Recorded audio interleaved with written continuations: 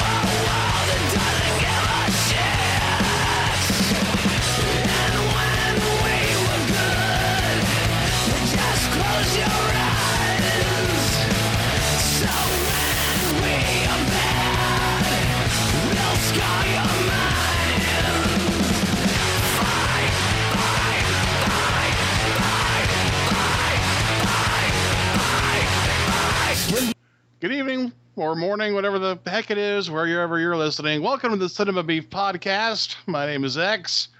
Joining me, as always, is the host and originator of this here program, Mr. Gary Hill. Hello, Gary. Hello, X. How are you, sir? I'm reeling from the films that we watched for this show. I can't even talk. I'm so screwed up. Joining Gary and myself on this episode, you know him. You love him. He is the nasty one, wild man. Willis Wheeler is in the house. Hello, Willis. All I got to say is it's always fun at the YMCA. Let's tell to the YMCA. This is going to happen a lot during this episode. Just telling you now, it doesn't matter which film we're discussing. There will be multiple Village People references. I don't even really know how we came upon this topic. I can't remember if it was Gary's idea or my idea, but we're talking about three movies today, and I guess the best way to link them together is that they deal with homosexuality in Hollywood before AIDS hit. Which is interesting because, after AIDS hit, we kept getting stuff like, Philadelphia and everybody, it was a Rent. Everybody was dying of AIDS or everybody had HIV, something like that. Not so in these movies. These movies are actually the gayest gay films out there. Can't Stop the Music is actually jolly. But anyway, yeah, we're watching Can't Stop the Music, the Village People movie from 1982. I should have it pulled up. I'll tell you right now. Sorry about that. We'll fine. edit, I'm sure. I'll edit. No, it's not. These all came out in the same year. 1980 for Can't Stop the Music. Let's see. Oh, no. Nightmare on Elm Street 2 was in 1985. Excuse me. And Cruising was in 1980. So Cruising and Can't Stop the Music came out in the same year. That's a weird double feature. Yes.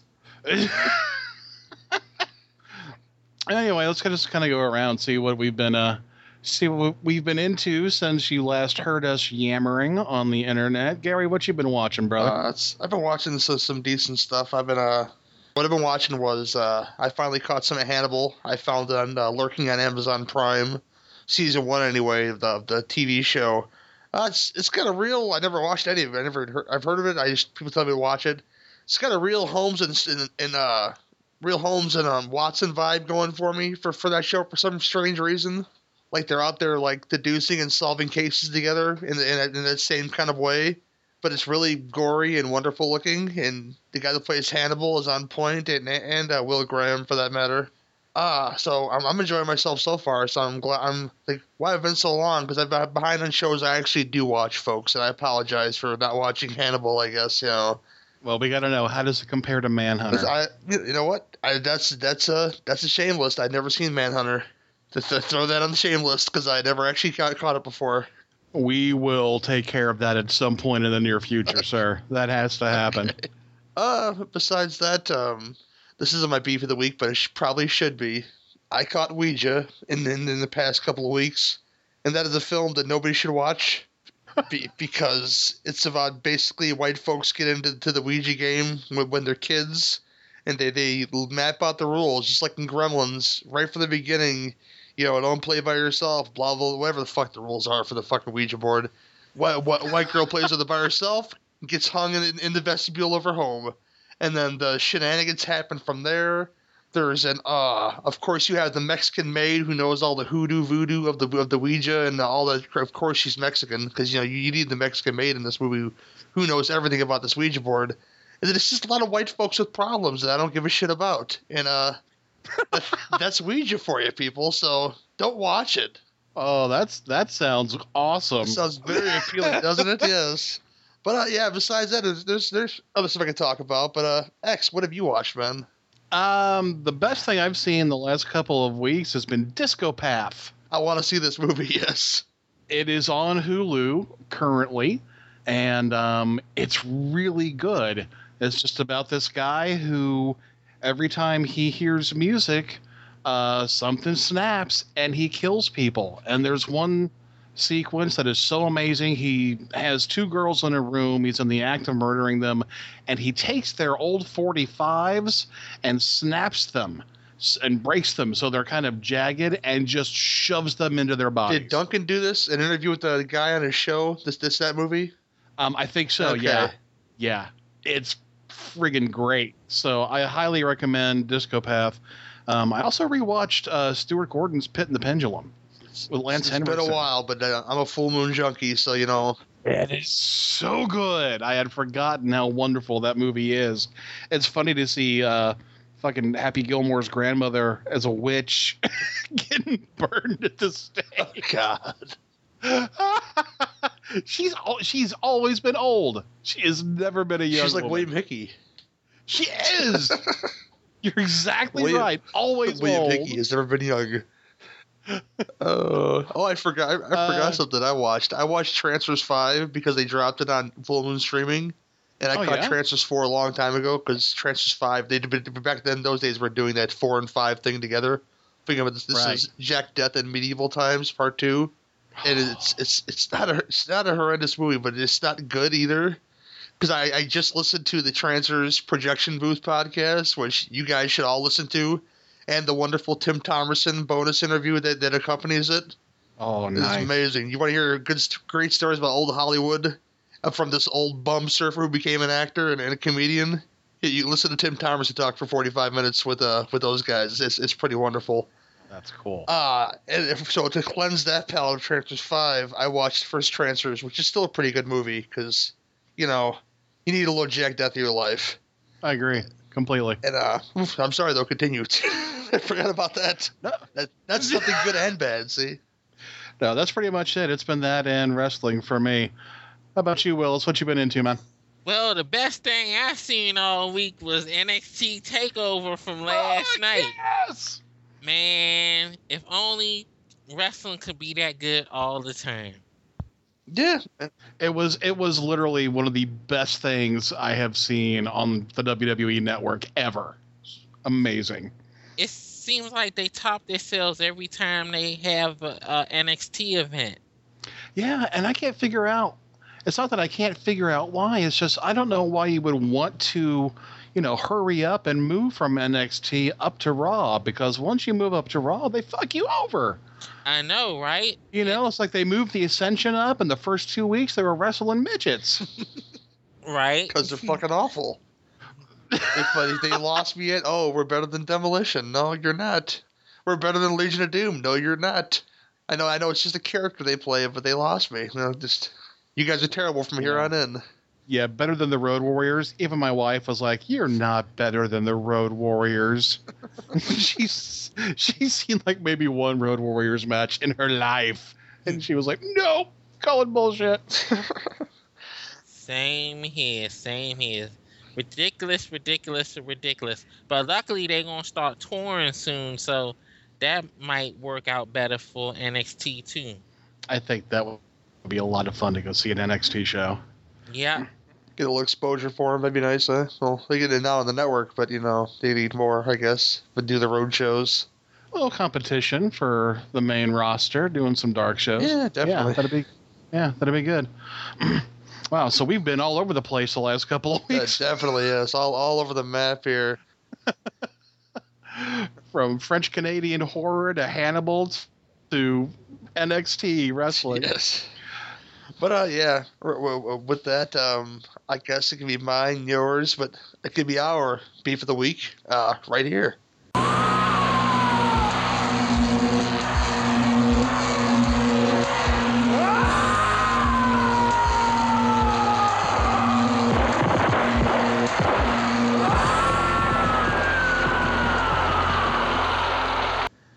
My beef of the week is Hollywood thinking Americans are too dumb to read subtitles, and yeah, the Martyrs thing, which is not a film I enjoy because it's just not my thing, but it has a very large fan base out there. That French film, which just yesterday you heard is being made, and now today you hear that it's been made. Which doesn't warm the cockles of my heart like, a Phantasm 5. Where you're like, wow, you see a poster and wow, what the fuck has been made already? I'm not terribly excited about this. Just like, I know Housebound is in English, but, Housebound is an indie picture that, they decide that Americans are too smart to, I guess, watch an Australian film, so they're going to remake that too. So I think it's one of those too soon kind of things, especially for that one. Which, I know people love the Babadook. I'm not the biggest fan. I know X is a terrible fan of that. Terrible, not non-fan of that film. Hate it. And, but I got to respect what the creators of that film did and not, allow folks to remake that film. I guess put their American spin on it. What's your thoughts on this? I'll start with our guest for the show, Willis. I hate fucking Martyrs, so I don't care if you they hate Martyrs, Willis. I don't care if they remake it or not. Maybe if the Americans make it, at least the movie have a goddamn good ending and make some damn sense, and not be just a big old snuff film like the original one is. X. I haven't seen Martyrs, so I have no dog in this fight. Okay. I have seen Housebound though, and I think remaking Housebound already is ridiculous. It came out like last year, right? Yeah, I literally saw it last October at a festival. So stupid. It's a film. I know.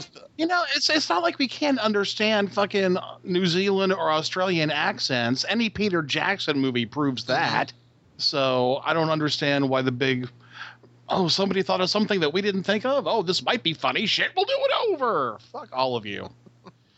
They're just not smart to understand accents, like you said. I guess these American audiences.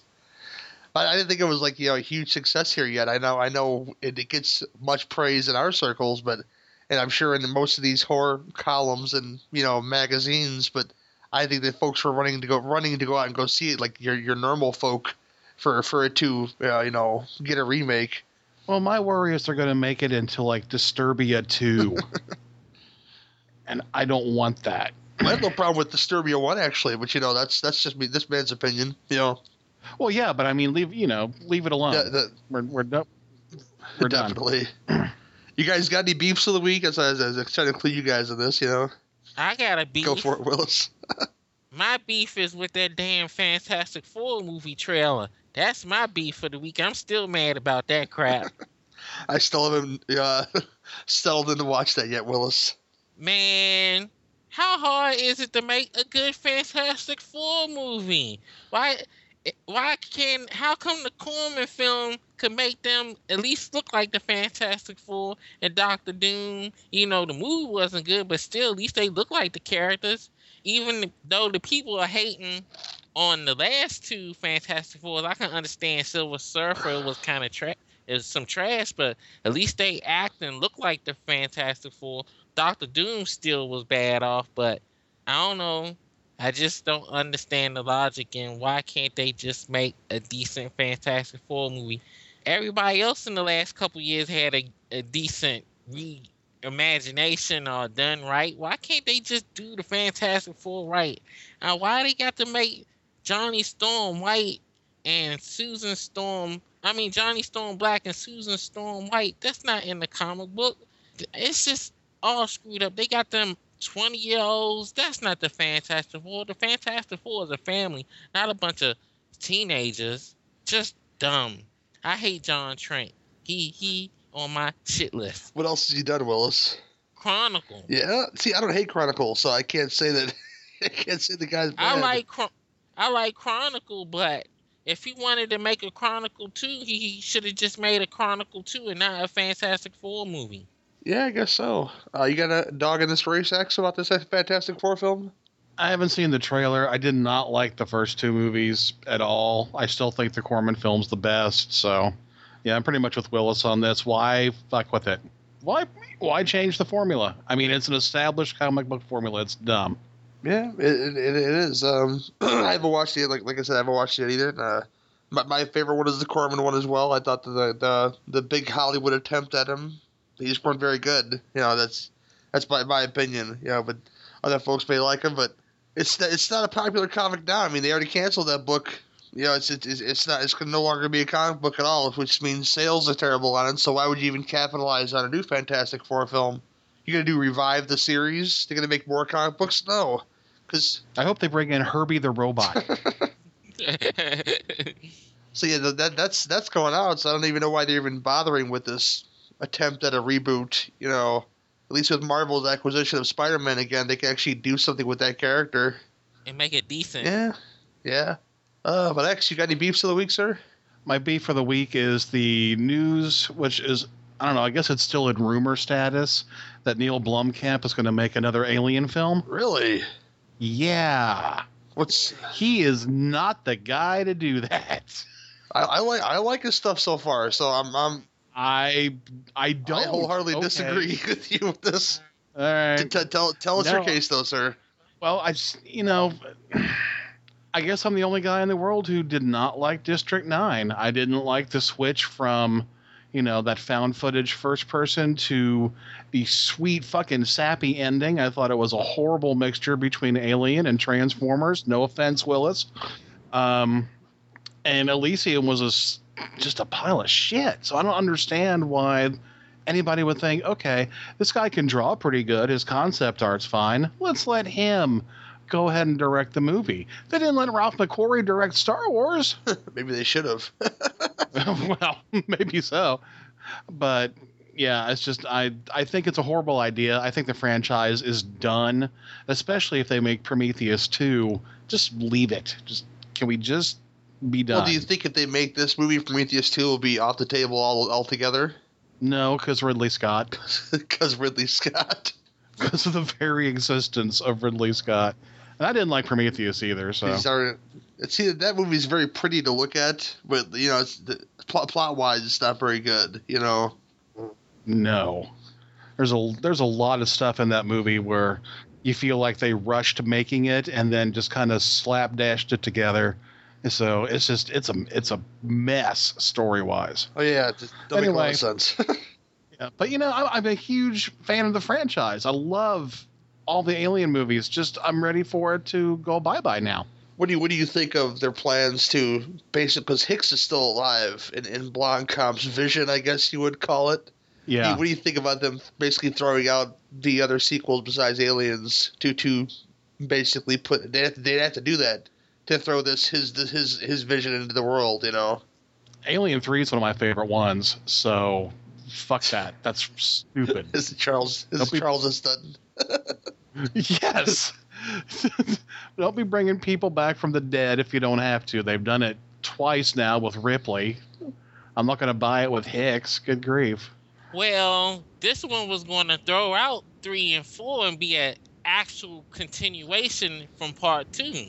Well, 3 was a continuation of part 2. They found the crapshoot in space, and they picked. But the problem about it is nobody liked that. Everybody was pissed when that happened. That's why that movie didn't hardly make any money. Well, that's enough time to make a Alien Resurrection, which I saw in the theater. Which if you like swimming aliens, you might like that movie. And you like Ripley playing basketball. Oh, she's shooting hoops, man. That was a thing back in them days. Escape from L.A. Shooting hoops. Ripley shooting hoops. Ron Perlman's got a gun inside of a thermos. And Brad Dourif was sounding like Chucky as always. Yes, indeed. Yep. So Alien Resurrection was Space Jam 2. That's what you're telling Space Jam 2. I wouldn't say that. It was Firefly with aliens. That's all it was. me. Yeah, you're right. That's it. Joss Whedon. Fuck you. But yeah, that's another beef that I'm not gonna get into. That's a whole show. He did give us Avengers, so you can't be mad about. I can be mad at 2/3 of that movie. What was wrong with that movie? That movie was perfect. No, it wasn't, dude. Yes, it was. It was best comic book movie ever made. Period. Mm-mm. And the proof is in the how many times people. Don't show me a dollar. dollar amount, because The Winter Soldier was twice the movie that was.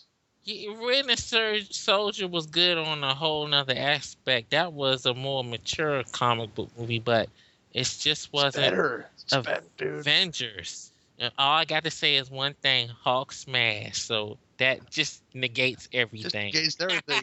It don't get good till they fucking assemble and do some shit. That's the only time really gets good to me, you know. Well, they have to develop the story. You can't bring boom bang boom. These are characters you know, though, Willis. I'm not gonna get into this, okay? Well, maybe some people didn't watch all the rest of the movies, and that's the way you do it. You have to consider maybe some people didn't watch the rest of the Avengers movies, and that might be their first Marvel movie that they ever saw. So you got to do that kind of stuff. And, of course, that's the way comic books always build when the superhero team first build up. They get with each other. They start arguing with each other. They fight once. They get on the same page. And then when it's time for the shit to hit the fan, that's when all of them get together. Just basic comic book. You just described You've Got Mail. And that cartoon show was better than that freaking movie was. I'm sorry. The one that went along with it, the Avengers Assemble. You mean Avengers Earth's Mightiest Heroes. Yeah, Earth's Mightiest Cheerios. Earth's Mightiest Heroes. Yes. Mightiest Cheerios. Yum. Iron Fiber Man. We'll talk about milk later on, guys. Trust me. You know, it's going to be a whole conversation. But yeah, well, I forget which order we're gonna do these in, so I'll choose the first film we're gonna do.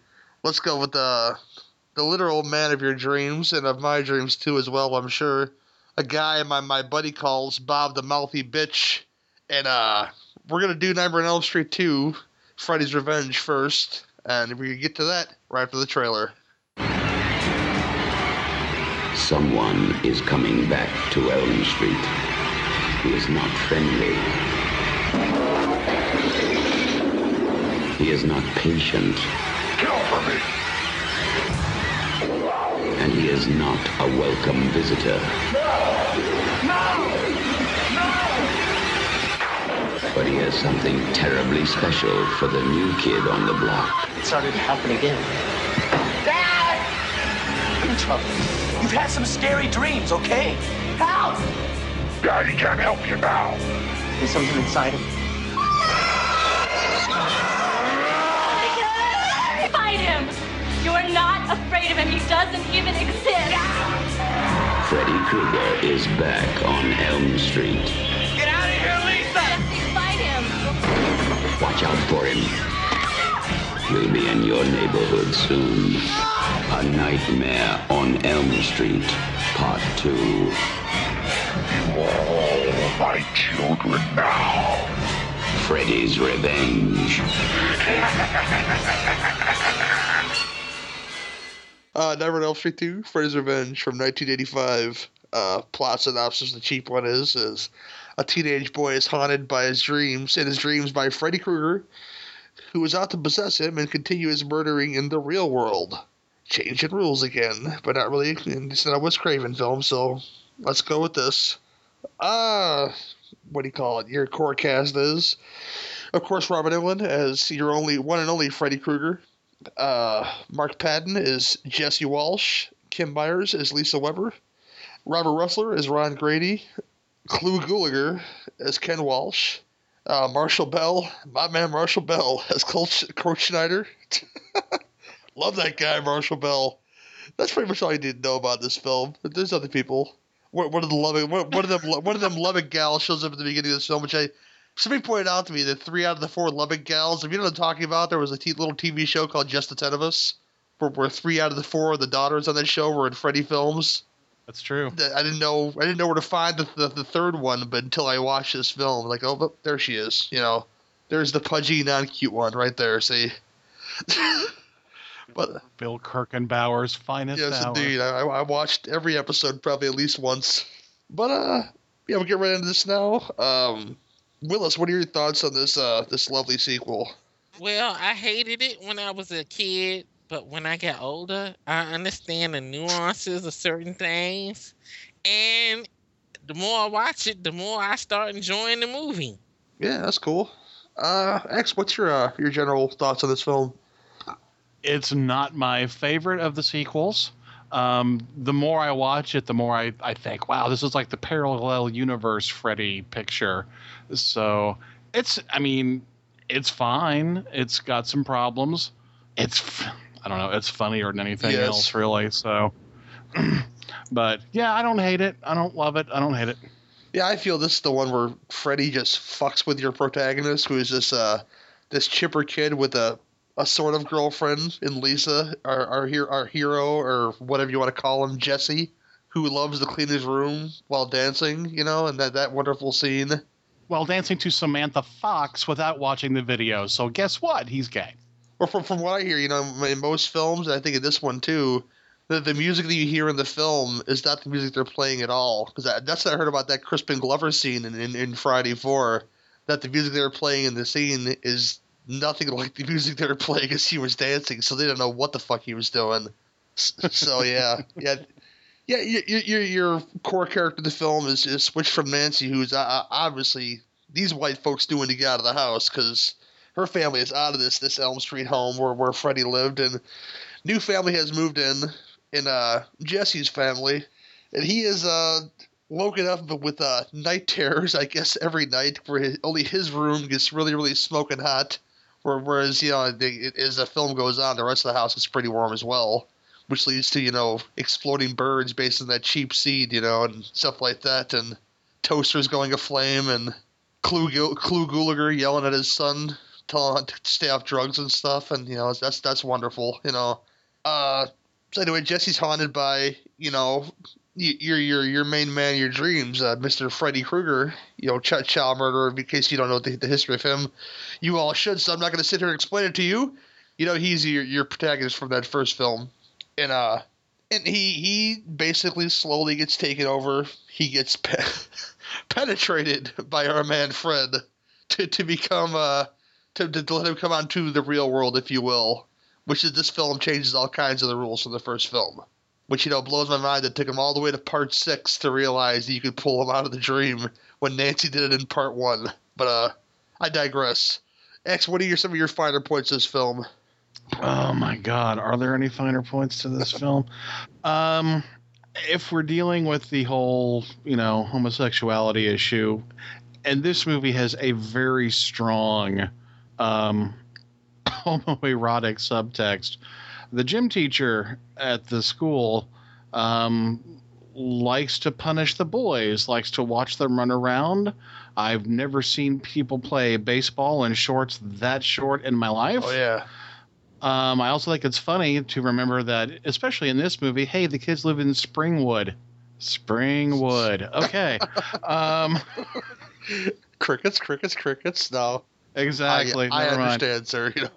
It's okay. They can't all be gems. But yeah, there's stories floating around about the coach, how he's a leather daddy and likes to go downtown to the bars at night and pick up rough trade. And that's fine. What the hell ever. But what I don't understand is the time when Jesse wakes up all sweaty, walks all the way downtown from his house wearing a pajama top, and that may be it. Just a half-open blue pajama top, and just walks into this bar, and no one says shit. No one cards him. No one asks if he's lost. Nothing. He just walks right in and orders a beer. He's greeted by a leather bomb Bob Shea, you know, who makes his cameo appearance in this film as well. So maybe our friend Bob Shea, who put out such fare as Pink Flamingos and the reissue of Reefer Madness, loves nubile young boys who come into bars, and maybe he might get some rough trade from one of these gentlemen at this bar, much like in a film we're going to talk about later. Yeah, that's very true. Eyeball this young meat. So in other words, and again, here comes the Professor X theory, and other people have expounded upon this too, is that in this movie, Freddy really represents Jesse's internal struggle to identify sexually. Is he straight? Is he queer? He's not sure. And Freddy represents that kind of battle that goes on inside of him. I want you to kill can be interpreted as I want you to suck cock. I mean, there's all kinds of ways you can make that one play out. I think it works in this movie. That Freddy is, kind of like that nightmare, that horrible feeling. What the hell do? I'm in the middle of puberty. My body's doing weird shit. I like this chick with giant hair. I like the guy that I play softball with. I don't know what the fuck to do. Well, it's all in the delivery of the line, especially, of course, probably the most famous line of this whole film is, we have important work to do, you and me. You've got the body and I've got the brain. Of course, Freddy, very hilariously rips the top of his head off to expose his brain. It's like almost like Freddy's like helping him become the man he wants to be, which is, Right. Freddy in the real world, in the flesh, But which that comes true in a great scene with where he kills his softball playing friend, which is still one of the it's shot so simple, like much like American Werewolf in London, where it's still one of my favorite scenes to watch on screen in a horror film is when Freddy comes out of Jesse in the real world, and I know it's really crudely done, and I know how it was made and all this stuff, and the eyeball looks really crazy coming out of his mouth, and but it looks really like the scene. You see the one scene where the skin is ripping and the glove is being exposed out of the hand. That's a really cool effect to watch even nowadays. It is. It's very much a hatching. Yeah. Willis, what's your general thoughts on this? Your finer points of this film. Well, of course, the scene you just mentioned, but you know what I like about this movie? When a lot of people don't look at it with the fact that Freddy got killed in that house, so his spirit was stuck in that house, and because he's trying to enter through Jesse, that's his way of coming back to being what he was before through Jesse. So basically, when he get killed at the end of the movie, that's releasing his spirit back out so he can come back in part 3 more than anything else. So it was all just a ploy for him to get back the way he needed to be for part 3, at least in my eyes. Yeah, it needed to be, I guess, done. But I think that the fact that this has such little involvement with Wes Craven because he didn't want a sequel, and Phil, of course, 3 came about, which that had went through many writers, but he wanted to be a part of that, I guess, to give his own spin on it. I guess something was not. I don't know. You say something missing for this film, but something took me out of this film when I initially started to watch it when I was younger, which it came on like multiple stations. It came on USA Up All Night. It came on regular TV. So I never actually saw a complete version of this film till I was much, much older, And once I started to learn like the subtext, not even the gay stuff, but the more like it's not just why is Freddy in this movie for 13 minutes and that's it, because that's all he's in this movie for. When he wasn't in that first one a super long time either, but he was more showcased in that film, like he was talked about and everything else. Whereas this one he was talked about, but he wasn't really around. Jesse found this glove in his house and he was using it to do Freddy's dastardly deeds. Kill the gym teacher. That was a pretty hilarious scene. Still, it's like the bad version of the skateboard kid. Watch the bouncing balls, children. Again, bouncing balls. Oh, no, I'm playing. I wouldn't go there, but but I just did. I was gonna. Oh boy, but yeah, this one it's not boring to me at all. I like it way more than 5. Let's put it that way. 5 is on the low end of the sequel spectrum of this series. Some folks can agree and disagree, but I thought Jack Shoulder did fine in the direction of this film. I'm sure he had a lot of studio, crawling up his ass, like especially when this, that, or the other was happening, and all this other production was happening, and Wes Craven was down their throats, and eventually Wes Craven was made whole by Bob Shaye by giving him all the damn franchising rights once again. It's like, fuck you, pay me, all those deals. I think interesting noted, which this is according to IMDb, of course, is that 4 actors that could have played Jesse are Brad Pitt, John Stamos, Christian Slater, or Michael J. Fox, who was really going to play him, but he had more important things to do, like Back to the Future and Teen Wolf to do, so I'm glad he made that career decision to not do this film, but imagine what could have been, Could have had Lance Stargrove in this motherfucker. You know that Wes Craven had nothing to do with the second one at all. He didn't even get no money for the second one at all. He lost all his rights. He sold all his rights to get the first one to get made. Yeah, which I guess a young filmmaker would do, and to get his name out there, and it really worked out for him because I'm not one of those guys that heralds Wes Craven as a filmmaker. I think he's got like a good 4 or 5 solid flicks. The other ones are just kind of so-so in my opinion. Again, throw some daggers at me, but Serpent in the Rainbow still fucks with me after all these years, and that's a hard task to pull off, You know what Wes Craven is more than a director? He's an idea man more than anything else. Yeah. When you think about it. When it comes to I'm sorry. I used to think that until My Soul to Keep came out, and that movie's just a wreck. Yes, it was. Well, let's face it, folks. With the exception of Adrienne Barbeau's breasts in that film, Wynorski did Swamp Thing better. Just get over yourselves, okay? Fuck yes, that is correct. Oh, I fault David Hess in that movie as well. But back to Nightmare 2, which has nothing to do with him. Yeah, the thing about it is, like you said, the budding homosexuality that nobody noticed until like people started pointing it out like years later. Unless you were really looking for it.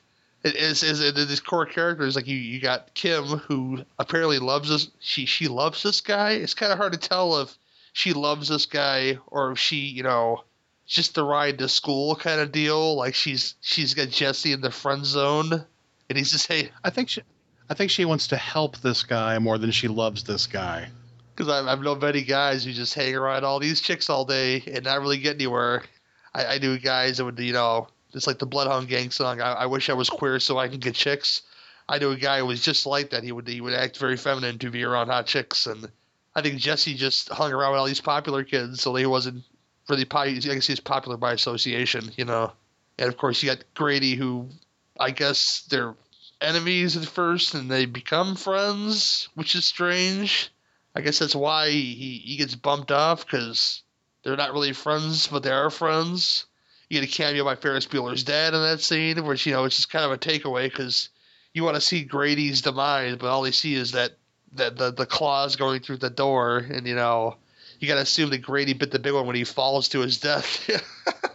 But the whole idea of, I've heard folk, I think I heard you talk about this, X, about, the fact that, you have no control over your body, and in this film especially, much like I'm not comparing this to The Exorcist, but much like in The Exorcist and films like that, where some other presence is taking over slowly and until, of course, the very end where Jesse is Jesse no more, he's Freddy all the time, where he invades white kids having fun. That scene that pisses everybody off, Yeah, because, when Freddy's one-on-one, he's really scary and he's really good, but when you get him in front of 40 kids and he's jumping around like a fucking marionette that's being held by a guy with muscle spasms, it doesn't work. You can't tell me they couldn't have just rushed him. And then you needed that one white guy. He's like, wait, we don't want no trouble here. You needed that one white guy to die. Let's hug this out. Let's hug it out, Freddy. You'll be fine. And all you hear is "fuck you." Oh yeah, but this one it's probably the most different of any of the sequels. Whereas I mentioned Part 5, which that was taking kind of whole social commentary that didn't need to be tackled about abortion and women's rights and, blah, blah, blah, blah, blah, blah. Didn't need to go there, but, whatever it did. This one is, I guess it captures that, adolescence of who do I want to be, or, this thing taking me over, like your budding sexuality or your invasion of a ghostly madman, whatever it may be. It's just, it's thrown at you in this film in a good way, I guess.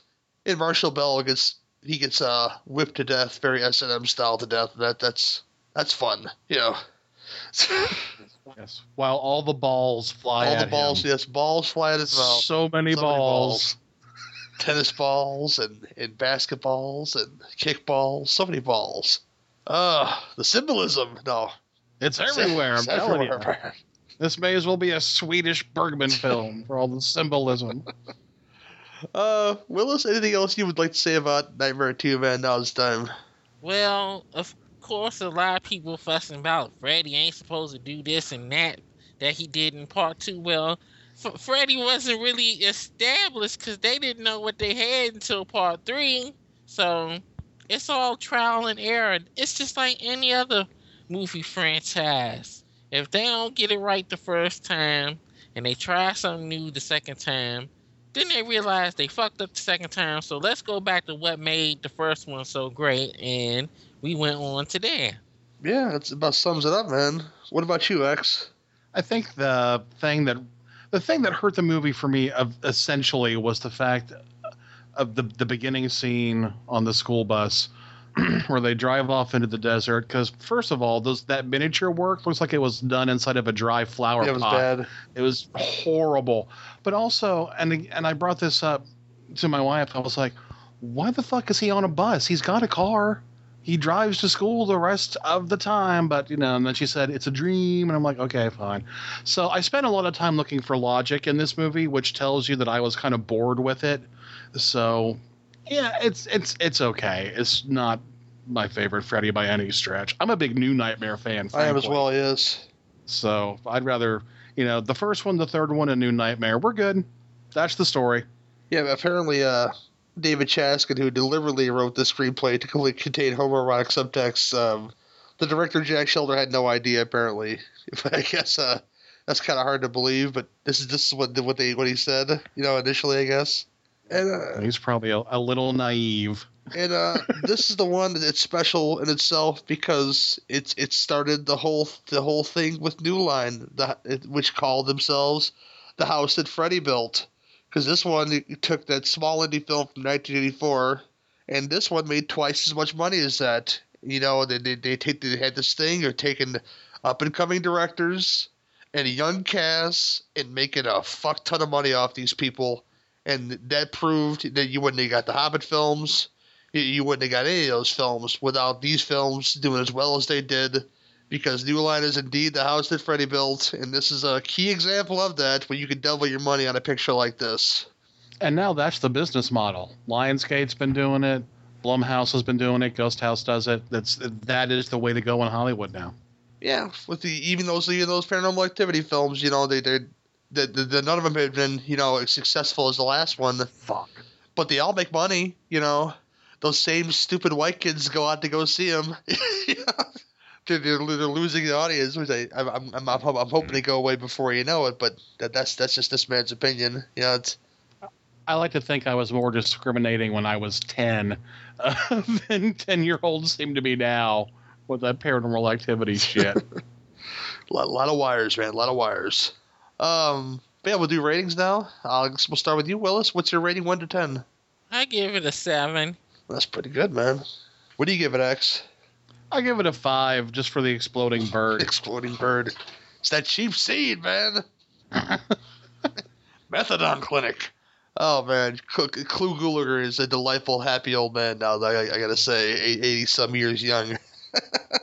And he's a perv, too. I got to meet him. That's kind of funny. But yeah, me, myself, I give it what Willis gave it. I give it a 7.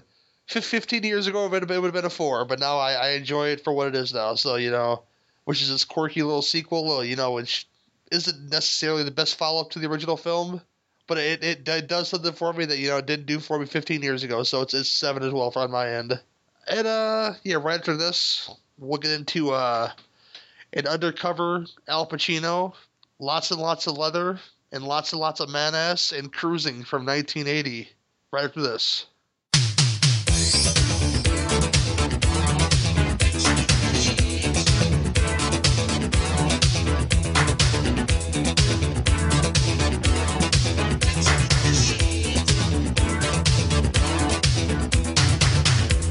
Smiling, I know I've seen you here before. How come you're hiding? Hey, don't you wanna hit the floor? The place is crowded, or maybe you don't like to be. I got a 2-track playing in my head, so let me take you somewhere else instead. Dancing in the sheets. Grab your coat and wave goodbye to your friends. I wanna take you where the night never ends. I feel the need to sweep you off of your feet. You and me, we should be dancing in the sheets. Dancing in the sheets. We feel the rhythm, we got the music on our side. If we go with them, I bet we'll have a wonderful ride. Your hands are cold, so maybe we can make some heat. Love is always one on a chance, so wrap around me and baby, let's dance. Dancing in the sheets. Grab your coat and wave goodbye to your friends. I wanna take you where the night never ends.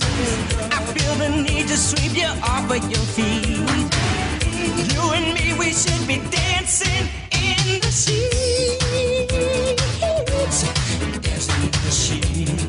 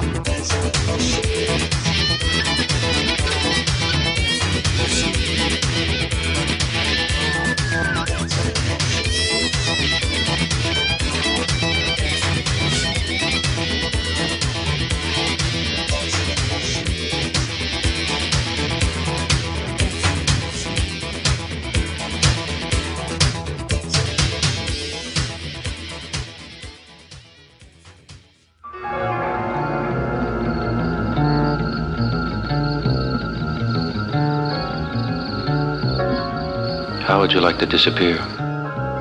Disappear? Go undercover. You know this man? Who's here? I'm here. You're here. These victims are all the same physical type. What about him, Skip? Late 20s, 140, 150 pounds. Dark hair, dark eyes. Have you ever seen him before? I want to send you out there to see if you can attract this guy. How, where?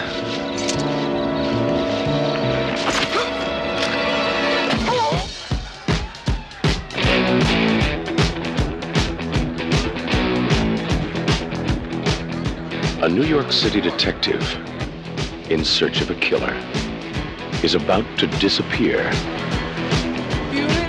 into the night. Is it dangerous? I can't talk about it. How do you know you're going to end up the same person when it's over?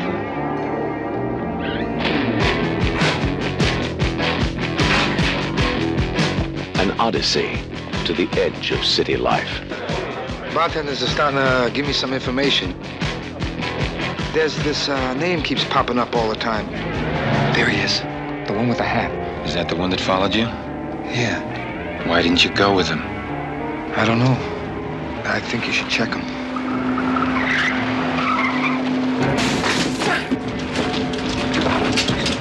If you want to play, I'll play with you. He's the wrong guy. Prints don't match. What he sees. Who's here? What he feels. I don't think I can do the job, Captain. I don't think I can handle it. I'm here. There's just stuff going down. I don't think I can deal with it. You here? What he experiences.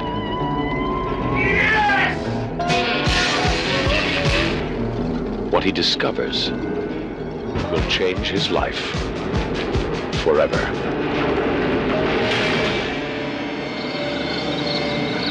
Al Pacino. Who's here? I'm here. You're here. Cruising.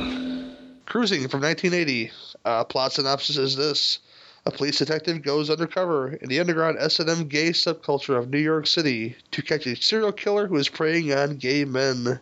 Your core cast for this film is Al Pacino, who plays Steve Burns, Paul Sorvino, who plays see, they get it wrong on here. Is it the same Edelstein in like Jewish in the film? Because they make it a point to say it. I don't know. It says Edelson on here. It's like, yeah, because no, it's Edelstein. Yeah. Well, it says Edelson on the damn IMDb, so they must have got just confused as I did just then. Karen Allen as Steve's lady friend Nancy. Richard Cox as Stuart Richards. Don Scardino as Ted Bailey. And a bunch of other names. I'm going to get into all the crazy names that are in this film that I didn't expect to see. But we'll get right into this, though. Willis, it's the first time I see this movie as well. I'm sure you may not have seen it either. What are your initial thoughts on this film? All I was like, man, this is a rough ass film. All this man ass. I'm like, man, I don't want to see all that man ass. But this was a horror movie more than anything else. If you look at it, it was one of our friend in the groups here, Philip O'Neill, the Swedish cinemasochist, just described it as a gay giallo, and I think he hit the nail on the head with that statement because that's what it reminded me of. It's very giallo, but in that underground gay world, Yep, the kills and everything were just like something out of a horror movie. Mm-hmm. And they were gory too, surprising enough. They didn't leave anything to the imagination at all when it came to the kills. I'm glad they left something to the imagination with the sex scene, so I'm happy about that. No, they didn't leave much to the imagination. Greasing up that arm and shit, man. Come on now. Well, at least they ain't go into gory detail about those things, so I'm glad about that. And the only thing that pissed me off about the movie, why was a man looking at wrestling magazines? I was going to say that. I was so goddamn mad. And that Bruno Sammartino is an attractive man. And Bob Backlund. Nick Bockwinkel. Oh boy, X. What are your thoughts on Cruising, sir? I think it's a really good movie. I enjoyed it. There are parts of it that are kind of uncomfortable for a straight dude to watch, but it's like, who am I to fucking judge anybody for anything? I will go with Willis that the kills are fucking crazy. The first kill, and dude ties him up and just boom, the camera does not move, and I think that's the best thing about this movie is the camera does not move. It is unflinching. It doesn't matter what's going on. They very rarely cut away from it to make anybody feel better. So yeah, I think it's an important film to watch, but it's not necessarily, it's not The Birdcage. Well, not many films are, but I enjoy The Birdcage too, but for very different reasons, Yeah. Oh, but yeah, this is a first time watch for me. We mentioned The Exorcist earlier. It's made by the same guy. William Friedkin's the director for this one, and I never been to a leather bar or been around that. I've been around those kind of not those kind of people, not those kind of gays. But I've been around gay folks before, but I never had this crazy experiences they have in this film. But I'd imagine in 1980 they were still pretty, like you mentioned before, X. This is pre-AIDS, so they're very liberating. They're very very open to do anything, because they even have that. This blew my mind. The cameos that are in this movie. Powers Booth explaining what all the bandanas mean. And I was like, holy shit, this is Powers Booth giving me a lesson in gay sexual relations, And that was a mind blower for this film,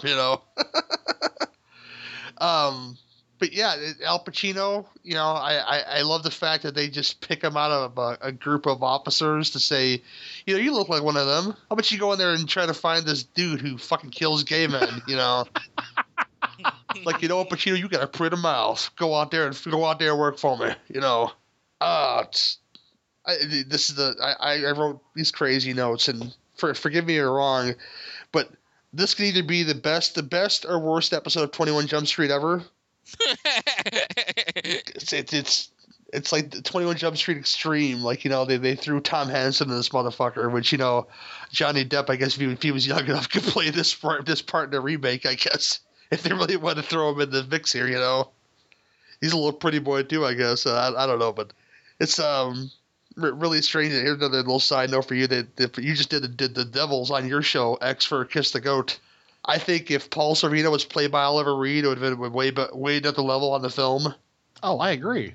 Absolutely. Boy, was his fake gray hair bad or what? It was bad.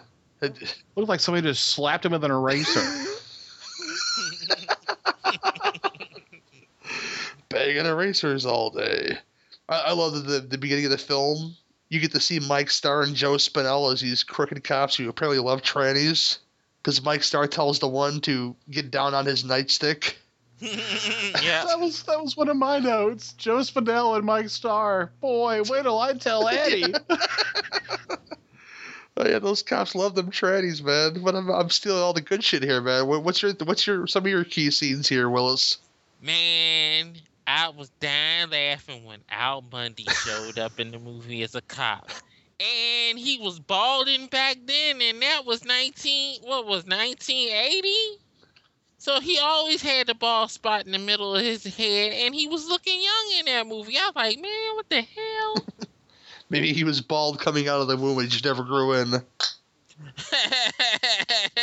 Probably so. I would not be shocked. He had those Kyle Gass problems, from Tenacious D. You remember that scene in the film, right, X? Take off his hat as a 10-year-old to reveal his bald head. Oh my god. I was just watching a Tenacious D concert before we started recording, so that's fucking hilarious. What else you got for us, man? Man, Al Pacino is a bold dude to play in something like that. It was just a wild movie. It was a wild premise, but that shit happened to them back then all the time, so it was very timely done. I like the fact that the movie shied away from nothing. So I was glad about that, even though I didn't want to see all that man ass, but maybe I have a theory. Go for it, dude.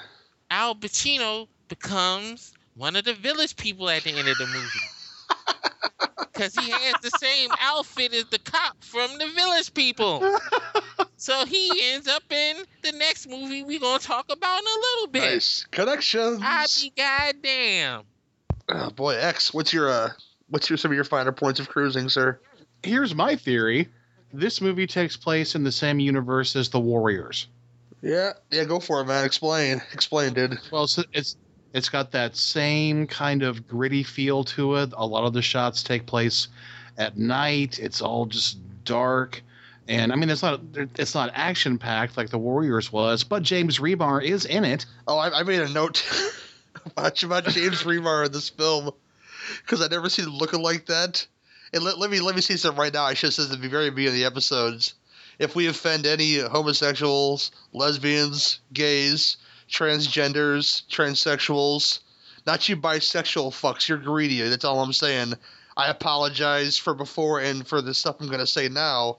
But James Remar is kind of a pretty homo with his long locks and green undies in this film, you know? I don't explain these things, but, you know, I never seen him look like so, like out of the Sears catalog in my life, you know?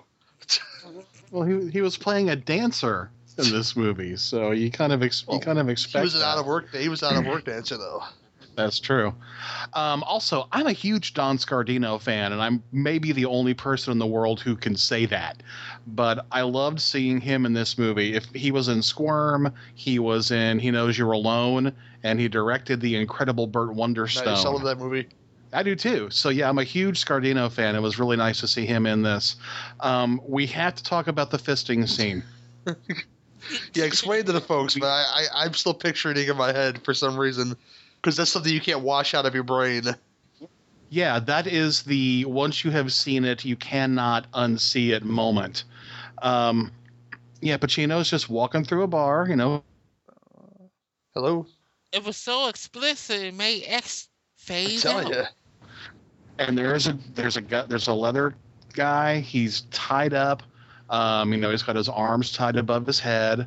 And the next thing you know is you just kind of see him kind of moving back and forth. And then we get a POV shot of the guy who's tied up, of the guy who is they're just fisting him in this bar. They're not in a private room. They're in the middle of the fucking bar. And dude's just elbow deep. You don't see that a lot in mainstream films. You don't see that anywhere in mainstream films. I mean, and it was just amazing. Just the shot of the guy greasing up his arm, like you knew what he was gonna do, but all of a sudden you see, you know, this guy on basically on this rack, almost like he's crucified in gay Mecca, you know.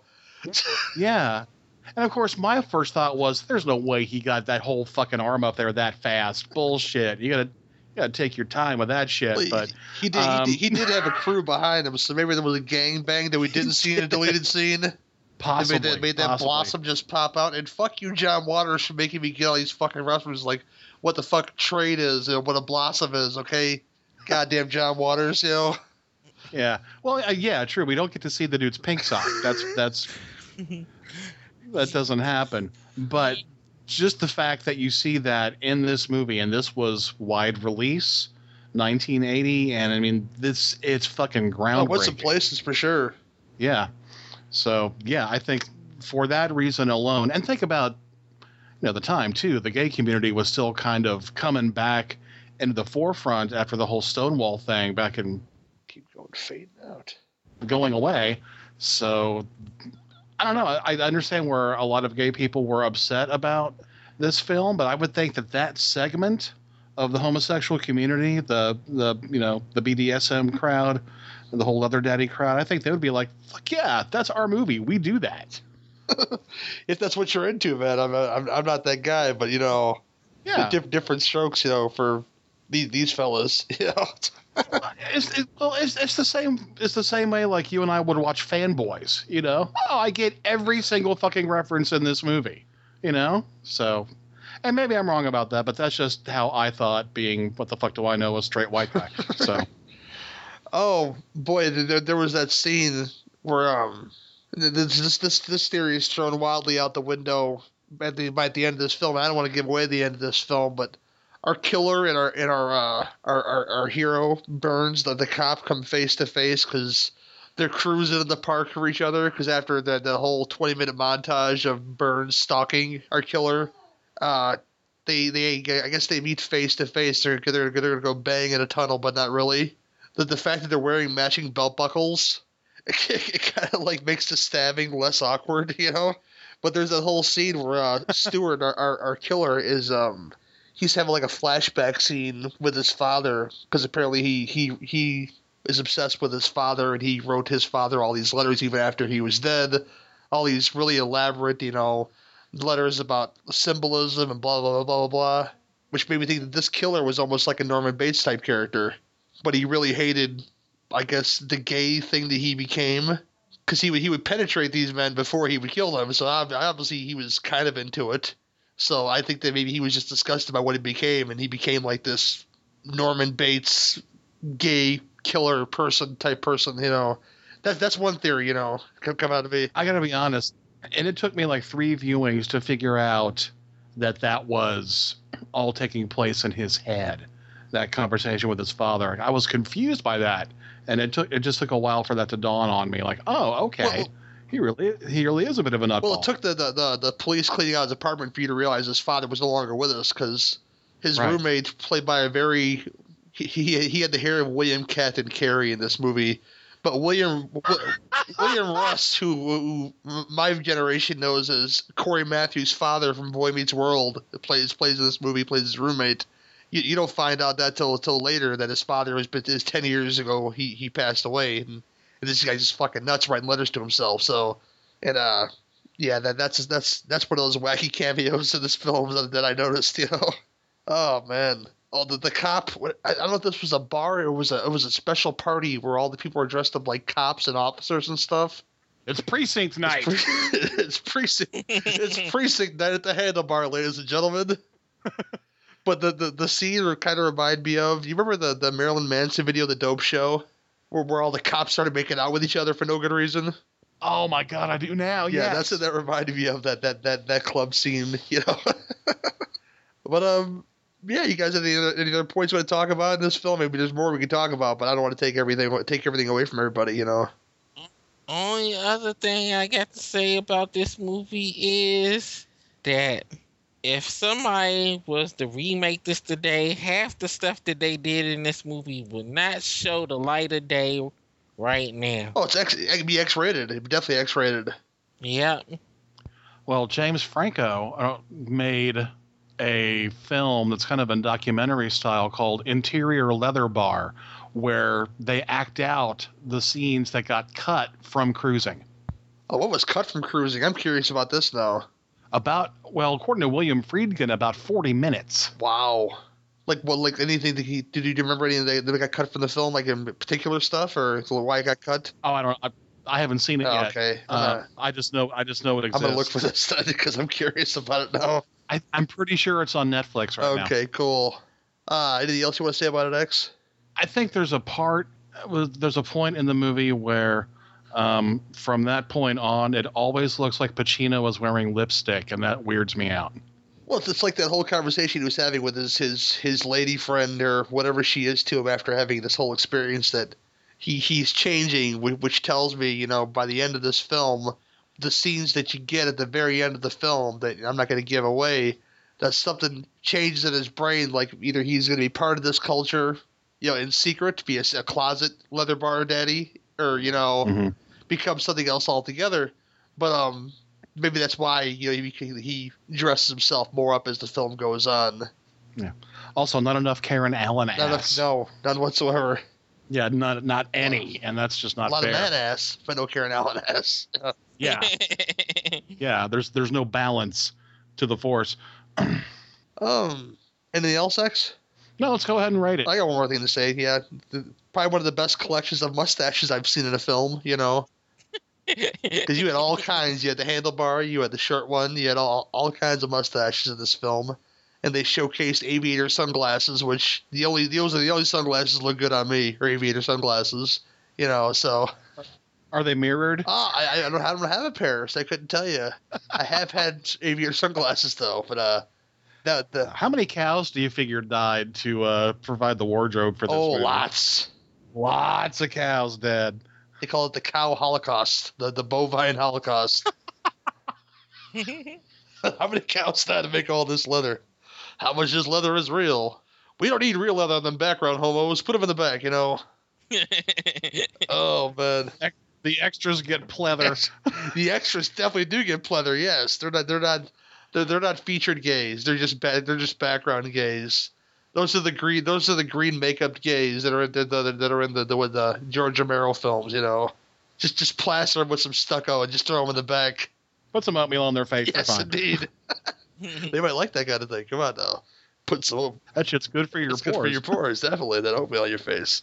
But yeah, let's rate this bitch. X, what do you rate it 1 to 10? I give this a solid 8. Beautiful. Willis. I give it an 8.5. Nice.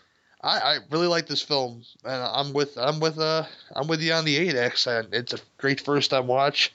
Although I'd say that this is make folks uncomfortable. Certain points.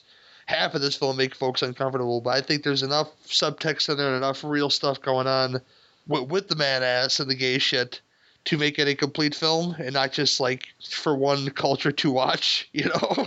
Yeah, agreed. So it's an 8. It's a watch. If you haven't seen Cruising and we haven't convinced you to watch Cruising, go watch it. But with that, we're gonna turn the fabulous level up to an 11, and we're gonna turn your ears on to the smooth sounds of the Village People in the majesty of Steve Guttenberg, and you can't stop the music right after this break.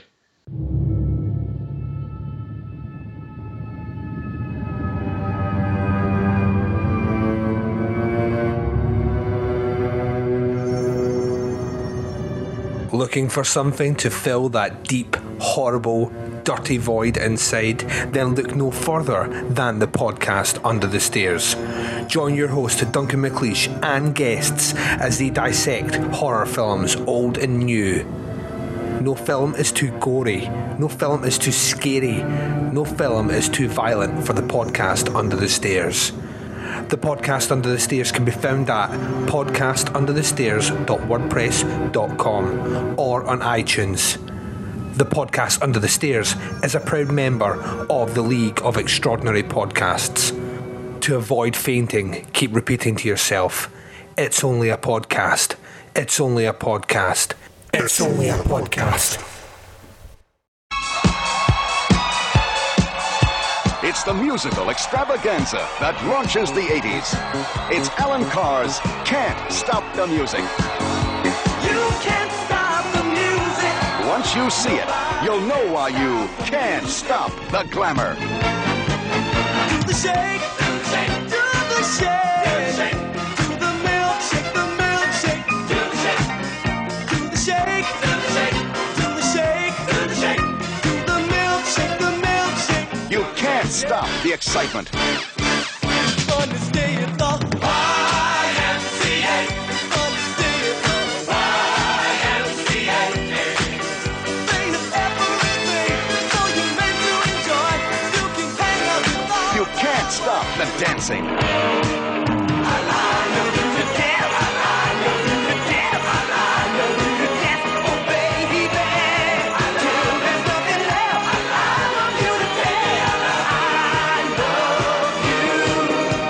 You can't stop the laughter.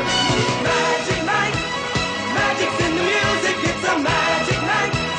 We all need to use it, we can have a good time and enjoy all the magic provides on this magic night.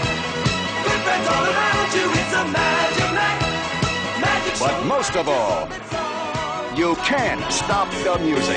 You can't stop the music. Can't stop the music. Starring Village People.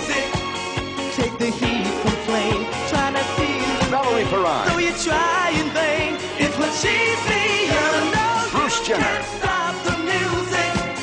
Nobody can stop Steve Guttenberg. Change the master plan. Take the Paul Sam.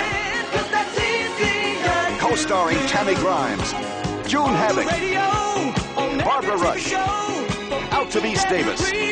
Marilyn Sokol. And a special appearance by the Ritchie family.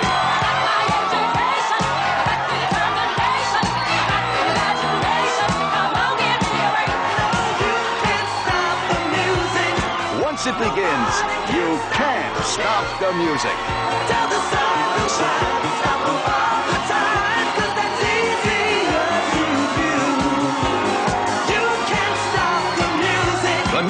musical sounds of the 80s are composed and produced by Chuck Morelli. Watch for the exciting new Pinnacle Photo Book, an EMI film from AFD. Original soundtrack records and tapes available through Casablanca Records. Welcome back, and this is the final film of the triumvirate that we've been watching on this episode. This movie is called Can't Stop the Music, but fuck, I wish we could. From 1980. 4.5 rating on IMDb. That seems high, and their synopsis is very simply, this is a pseudo-autobiography of disco's The Village People.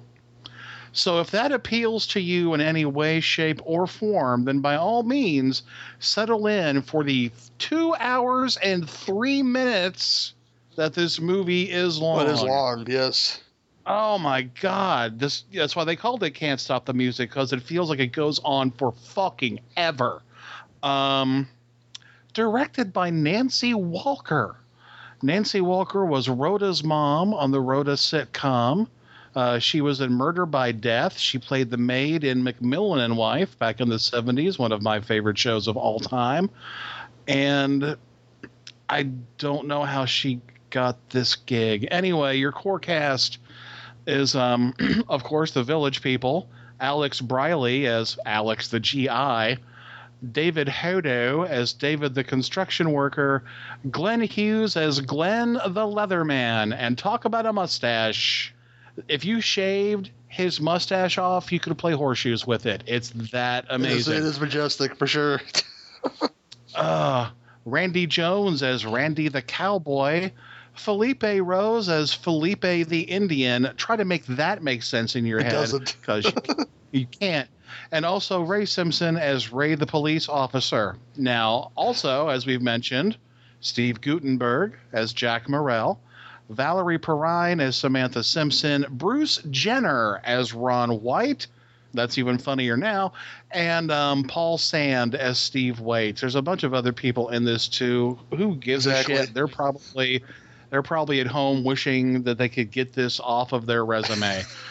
I don't even know where to start with this movie. Any movie that starts with Steve Guttenberg roller skating through New York, apparently all 5 boroughs of New York also, while this terrible song about New York plays, and I swear this song is like 10 minutes long, and it's all about New York until they start really struggling for lyrics. It's like, New York, it's a really great city. We have apartments and streets. You know, it's just, it's god awful. It is painful to watch, and it's painful to listen to. But the whole story is how the Village People got together, because Steve Guttenberg is a DJ and a composer, but he can't sing. So he's living with Valerie Perrine, who is an ex-supermodel, and she has some money set back, and so she helps him form this group. And Bruce Jenner is a lawyer, so he's their entertainment lawyer. And everything comes together just so easily and so simply for them that, you know, it's supposed to be, I guess, a fantasy. It certainly is, if it's not supposed to be. And it's kind of like one of those, hey kids, let's get together and put on a show. They even reference, you know, Mickey Rooney and Judy Garland in the script. But it hurts to experience this film. This is the second worst movie I've ever seen in my life. The first one being the remake of The Fog. So that's the kind of level I put that at. And there's so much to talk about in this movie, but a lot of it for me just kind of comes in flashbacks because I have PTSD after watching this. So I'm sure that as we continue the discussion, I will probably just start yelling things and hiding under tables. So let's head over to Willis. What'd you think, Willis? All I got to say is one thing about this movie: the YMCA. That was the most gayest thing I ever seen in my life. It was more gay than anything happening in cruising. Even the sex in cruising was less gay than that scene at the YMCA with the Village People. God damn. And Bruce Jenner must have recently watched this movie, and it must have triggered some latent tendencies in him, and that's what triggered him to start wanting to become a woman, because he started watching this movie again. And all I got to say is one thing: Miss Tessmacher! Yeah, she is. Yes, it is. Yes. Miss Tessmacher. Yes, indeed. And you get to see her boobies. Yes. Yes, you do. I did enjoy the fact that at one point someone told Bruce Jenner that he dropped his box, and I thought that was really funny. So yeah, I had a note actually, like for you know, a very gay, you know, that's a very gay scene by Willis, because there's so many short shorts and so many. There's more muscle bound men than the video for Physical by Olivia Newton-John, and yeah, that's kind of hard to pull off, you know. But much like Physical, there are some. I'd have to say there's some catchy tunes in this film, you know. But for a predominantly, you know, gay, you know, stereotype film, especially with scenes like that, there is a nice collection of tits in this film, and I will say that. So you guys, you got something for everybody. I don't know how to explain these things. Valerie Perrine is the youngest woman in this movie. Yeah. Everybody else is just straight up, you know, possible GILF, and that's it. Yeah, possible. Yeah. Yeah. This film for me it's a first time watch, of course, because you know why else would I watch this film? It's streaming on Netflix right now. If you guys want to give it a look at the splendor of 2 hours of the Village People doing stuff, I think that the Village People were showcased, you know, in certain scenes of this film. Because if you like the Village People, you want to see, you know, them doing stuff like doing numbers, you know. Your construction worker doing a number with so much glitter that it ruins these dancers, which I made a note. I made a note here again about that scene where our construction worker is doing his solo song. I love you to death. Oh yeah, the damn dancers in there look like something out of Satan's Alley from Staying Alive.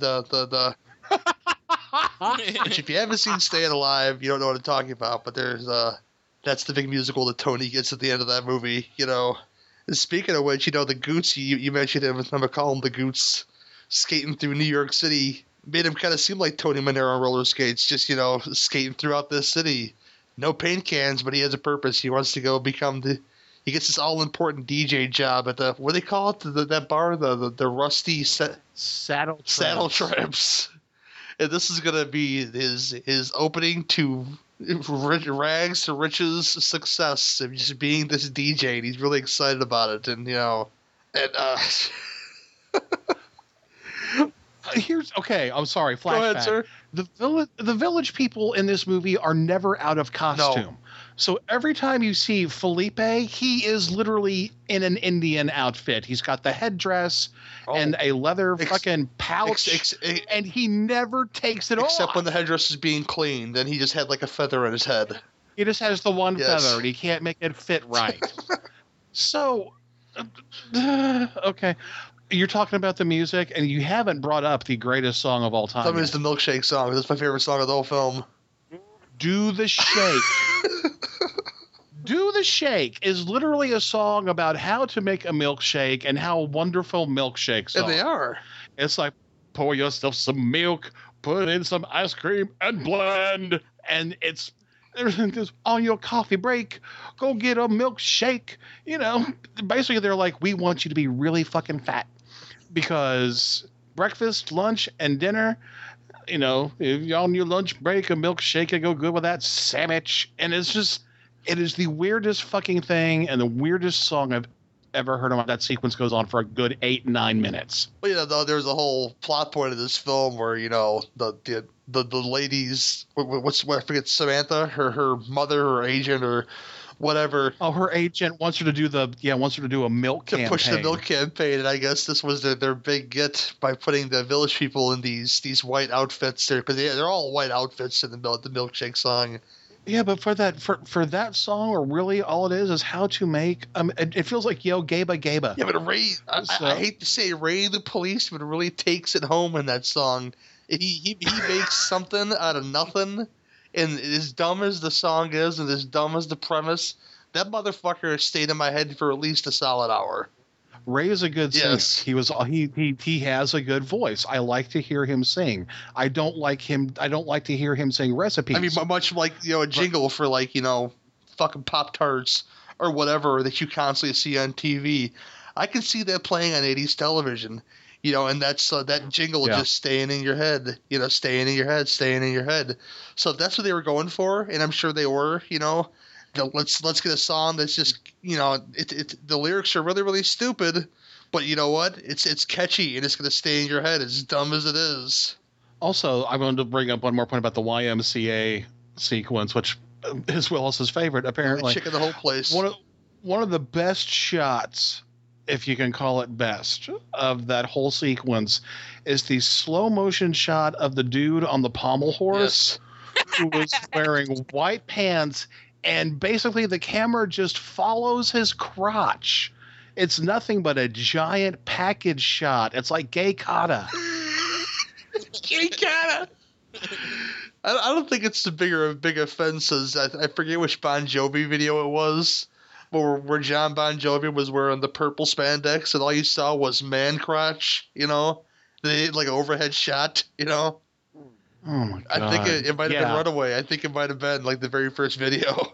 But I think that's a bigger offense than the pommel horse scene in this film. I don't know. I think instead of a milk campaign, they should have been doing a cucumber campaign. Give me that roll of quarters. I'm going out tonight, baby. But yeah, the YM, well, I guess that's your only real signature Village People song. I think that not having Macho Man was a missed opportunity. I was so pissed the fuck off when that song was in there, because that is my song. I've been loving that song since I was 1 year old.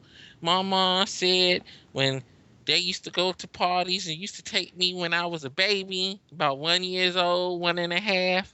When that song came on, I would throw my bottle up in the air and start shaking my ass. Picture that, guys, okay?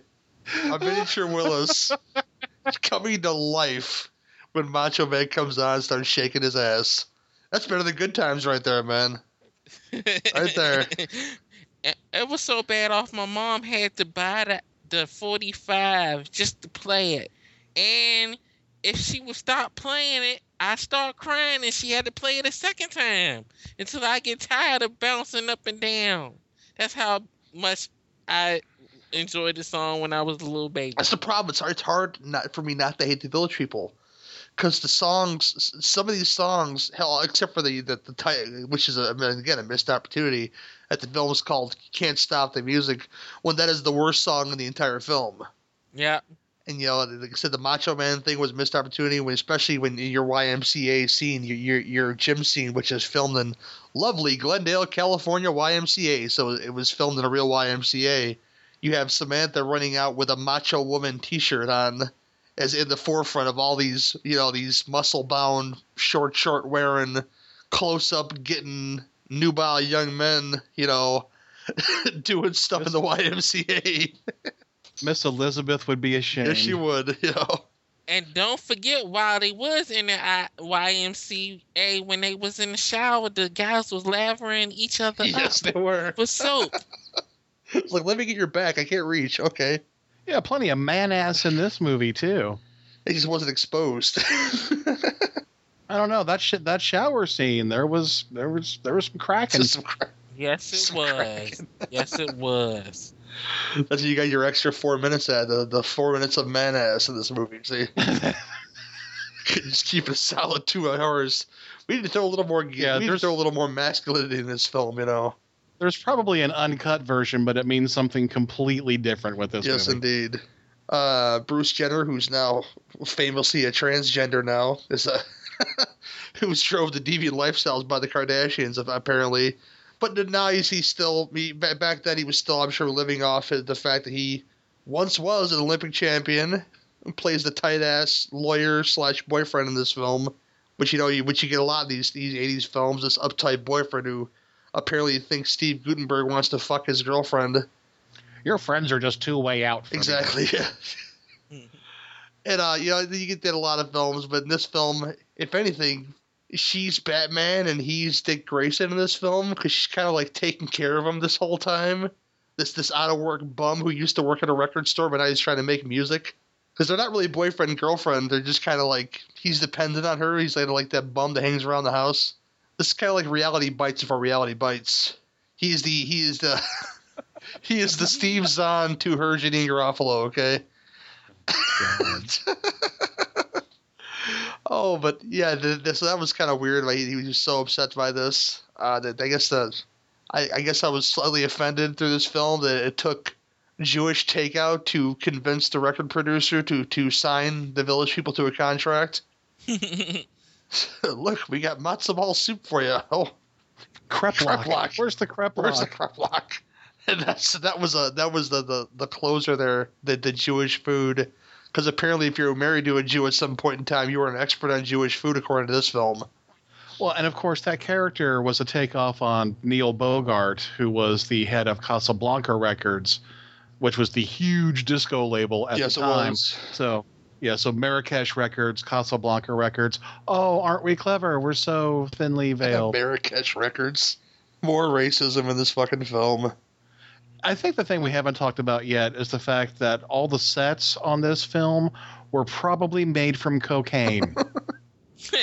Like made for the money from cocaine or made on cocaine? No, made from actual cocaine.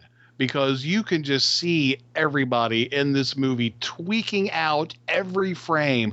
They are always super excited about everything. We're going to lunch. Ah, fucking lunch. Goddamn. Ah!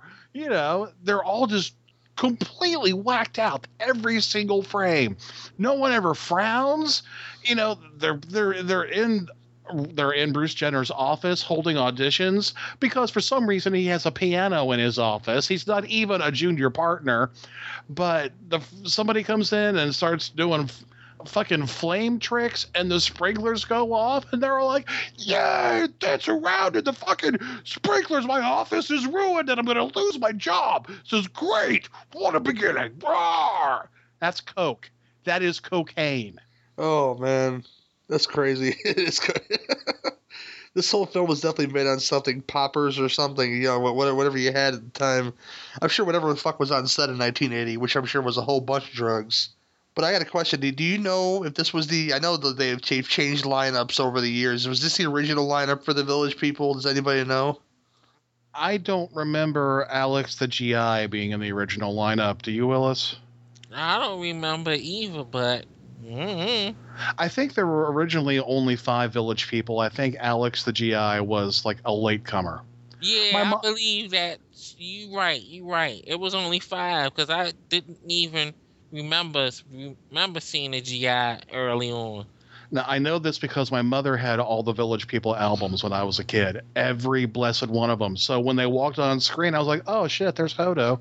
I knew all of their names. I don't know what portion of my brain retained that memory, but I knew them all by name before they even said it. It's the milkshake song. It's infectious. It sticks in your head, man, you know. Yeah. So do spirochetes. Yes, they do. So do little parasitic organisms like the milkshake song, you know. You got a lot of interesting facts on IMDb about this film, so I'm going to read a couple of them. This film won, in quotations, the very first Razzie Award for Worst Picture. It was nominated in every category, even of the inaugural Golden Raspberry Awards, except for Worst Supporting Actor. Which, why would you do? Because all the male actors are on point, except for your stuffy lawyer, you know. Another thing, and this is something I'd want to see, so maybe it's on YouTube somewhere, maybe. In promotion in the U.S. included something called Magic Night from 1980, a nationally syndicated 1-hour TV special directed by Nancy Walker. It features Cher roller skating, Hugh Hefner in pajamas, and the Village People performing Ready for the 80s, a song cut from the film. So that's something I'd probably enjoy watching, like much like the nostalgia of the Star Wars Christmas special. I might enjoy watching that too, you know? Ready for the 80s was released as a single, though, later, which is weird because they obviously weren't ready for the 80s. It makes me laugh every time in the movie Gutenberg, it's like, you're looking for the sound of the 80s? This is it. No, it's not. That would be Duran Duran or Motley Crue. You have screwed up on both sides. Yeah. Oh, boy. I mentioned the Glendale, California thing. This film, I guess, had a $20 million budget, one of the most expensive musicals ever made upon release. So I don't know. I guess it was all on screen in the club scenes, and then the I guess when they actually got on stage to do something, and then the cut scenes. Not so much of the YMCA scene, but and then the construction scene, and the end scene, the milkshakes thing. Again, I always go back to the milkshake song. That stuff was pretty elaborate, It was $3 million just for glitter, and somebody had to pay for all them balloons, man. That's all I'm saying. And that song and dance routine took 2 weeks of rehearsal, 5 days to film, and 57 different camera positions just for the milkshake song. True. That's a lot, man. I don't know if I can go on and on, but there's a lot of facts on IMDb about it. I suggest you guys read them all. I'm not gonna read them all myself, but I have a couple more notes actually. I think some of that budget I was paid for by Dr. Pepper, because in the first half an hour of this film, at least you see Dr. Pepper featured about 4 times. And Baskin Robbins. And Baskin Robbins, indeed, yes, because she makes it a point to say, "I'm going to go to Baskin Robbins" or some shit. She comes out with a fucking ice cream cone, which is where she conveniently assembles the village people one by one, because Felipe knows all these people, apparently, Felipe himself was at least 28 flavors, so... I love how Felipe just does the B&E in her house whenever he wants to. He just climbs in through the window. "Hi, my TV's broken. I thought I would just watch yours." What?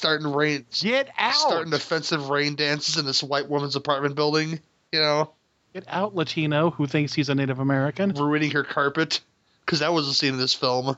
Him holding a sponge and saying that her carpet got wet, Oh, and Valerie Perrine on the floor trying to use a hairdryer and saying, "Come on, fibers, stand up." Who the fuck wrote that? Oh, and I love the what's the name of that club again? The Saddle Tramps. Yeah, I love the owner of Saddle Tramps' outfit, because he looks like my Noni's couch. What that looked like, but with glitter and shit on it, that jacket he was wearing. And he was rocking that shit too, this fat fuck that owned this fucking disco, That's pretty much all my notes, because I was just so enthralled by the milkshake song, I guess. I didn't take many more notes, but Willis, anything else you want to say about You Can't Stop the Music? All I know is my only disappointed that they didn't play Macho Man. Yeah, that was a missed opportunity. I said it before. X? I don't hate the Village People.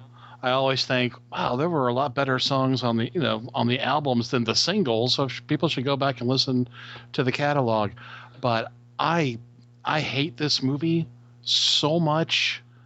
It just... I feel like Madeline Kahn and Clue, just flames on the side of my face, just pure hate for this film. I don't hate this film. It's one of those things where it's been a first time watch for me. I can't say it's the best thing I've ever seen, but I've seen a lot worse. I can't say it's the second worst film I've ever seen in my life, like X did. I've taken in Spice World before, okay? That's all I'm saying. And this film is better than Spice World. So, with that, I could say I enjoyed myself half the time in this film. But like I said, the Village People music is infectious.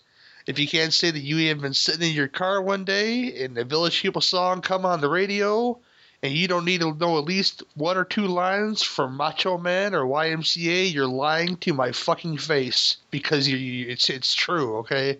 You just leave it on for like 30 seconds. You may change the channel after 30 seconds, but you're gonna listen for that 30 seconds and just move on after that. Either that or let the good times roll with that Village People infectious music. So whether you're a closet Village People fan or you like one song or whatever, I'd like to hear from you. Just let me know, and yeah. With that, I guess we'll go in our ratings. Willis, what's your score for this film? I do have Macho Man and YMCA on my iPod, and I rock that joint regularly when I want to wake up when I'm at work. So to watch this movie, it's funny as shit, it's dumb as hell, but it was enjoyable. I can only give it a 5. Okay, fair enough. X, do I need to ask? What do you give this film, man? I know you loved it so much. This film is like the two-headed pig in a freak show at a circus. I will give it a 0.5 just for Do the Show. Oh, that hurts my feelings, man. Especially with the score I'm going to give it. Oh my God. I'm probably going to take some shit over this. This gets 1 point less than Cruising to me because I had a good time.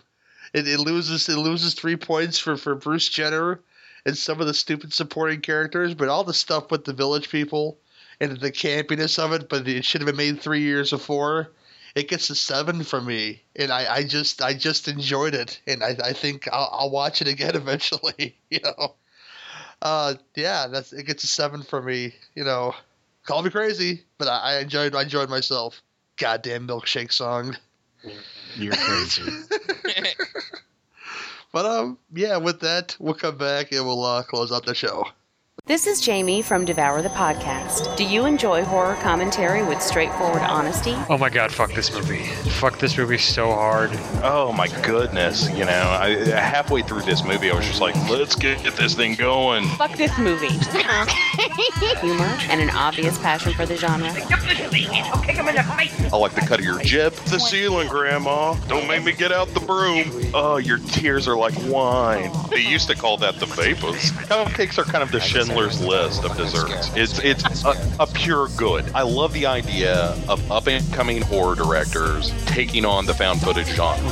I really, really like that idea. And that's really the worst sin you can commit as far as filmmaking is concerned, is making a film that's just average. Well, that doesn't really inspire any kind of discussion, whether it's, to rip it apart or praise it. Then you should spend time with David and me. And Bo. As we discuss horror films from old classics, Deep Red, Empire of the Ants, Lisa and the Devil, The Baby, The Toxic Avenger, to new favorites, Absentia, Cabin in the Woods, The Loved Ones, Shadow of Death, VHS, The Woman. Check us out on iTunes or at devourthepodcast.blogspot.com. Devour the Podcast is a proud member of the Horrorphilia Podcasting Network.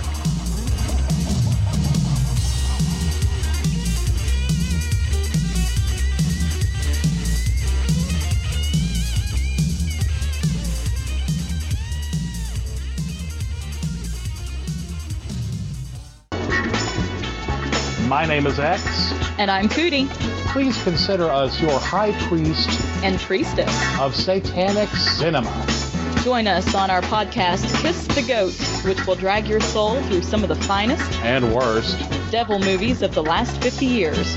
Devils and demons, exorcisms and possessions, cults and rituals, dogs and cats living together. Is that a devil movie? Maybe. Sort of. I don't know, babe. We'll talk about it later. Join us on the Horrorphilia Podcast Network every other week as we don our hoods and cloaks and kiss the goat. It's a hell of a good time. I knew you were going to say that. Of course you did. It's in the script. My films! Oh, gimme! Ah, cinema. Porkies? Meatballs too? Enjoy your crap fest. Oh, go read the bell jar, you poser! Klaus, prepare to feast your eyes on the majestic grandeur of the silver screen. It all began in this little shop. Ow! Damn roses! Where, strange as it seems, something extraordinary happened. I'm afraid it isn't feeling very well today. No, it's not. What kind of a weirdo plot is that, Seymour? Little Shop of Horrors. A story about a boy. I've given you sunlight. I've given you rain. Looks like you're not happy. Unless I open a vein. Where did you get such a weird plan?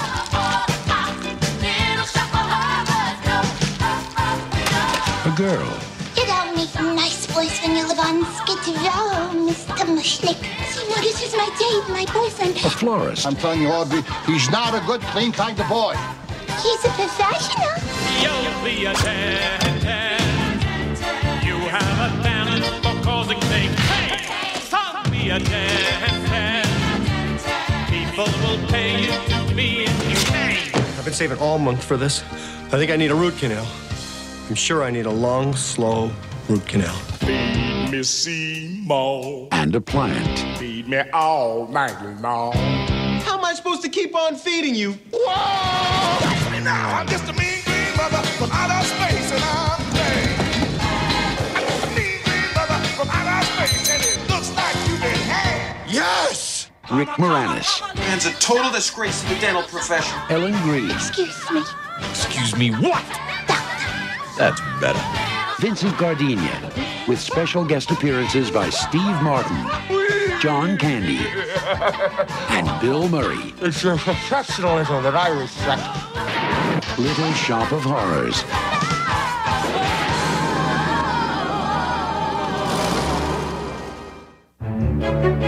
Hi there. Is this your first trip to the dentist? You a little scared? No? Good. Give me 5. Dr. Alan Finestone's a renowned dentist who's got it all. The anniversary. A beautiful wife, a thriving practice, and an impeccable reputation. I know I'm early. Couldn't wait, huh? No more braces, thank God. Built up quite a practice, doctor. Kay is always busy, so we're always busy. But behind the success is a man who's feeling the pressure. The IRS? You got real tax problems. When I tell you to do something, you do it. We're short-staffed as it is. Do you dress like that in front of the pool, man? Would you like to make another appointment? I had an appointment. You're not wearing anything. Now, Dr. Finestone's gone over the edge. This is my wife! Please, please. Tonight you pay for all that you've done to me. Maybe we should close up until things are under control. Things are under control. Everything is under control. What we've got here is a seriously derailed train. A man over the edge. Open wide.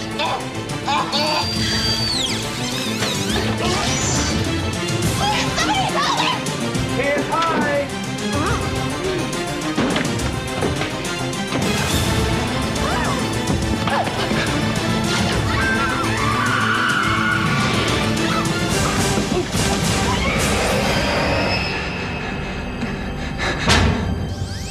The dentist. There now. Better?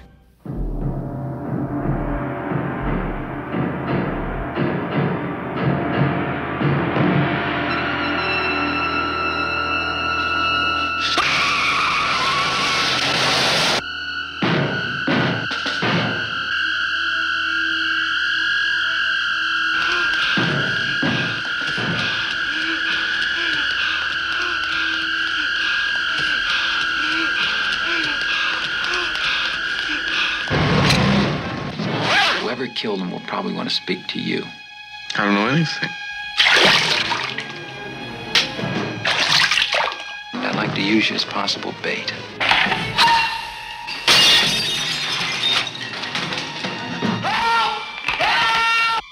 It's not safe. Is it safe? Is it safe? No, it's not safe. It's very dangerous. He's probably the wealthiest and most wanted Nazi left alive. I'm positive your brother meant to rob me when I leave the bank with my diamonds. Oh, I don't know anything.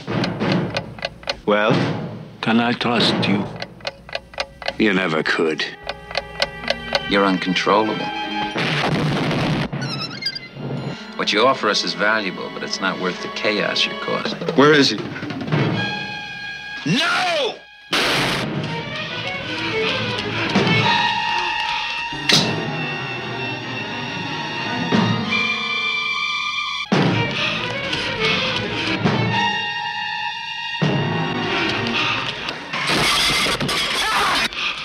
Now, when the gap gets too large between what the FBI can handle effectively and what the CIA doesn't want to deal with, that's where we come in. What do you do exactly? We provide. Provide what? Anything. Were you Sal's mistress? I never even met him.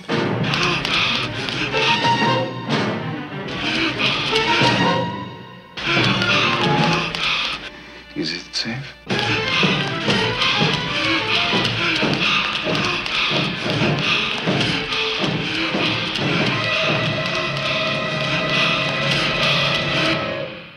Marathon Man. All right, as the Flintstones say, we had a gay old time. You know, I had fun with this episode. It was great conversation, guys, and I want to thank our special guest Willis for coming on, man. Yep. Once you said the Village People, I was like, I might have to bogart my ass on this one somehow. And all I got to say is, macho, macho man, I want to be a macho man. Willis is shaking his booty right now, man. Can't see it, but he's shaking his booty right now.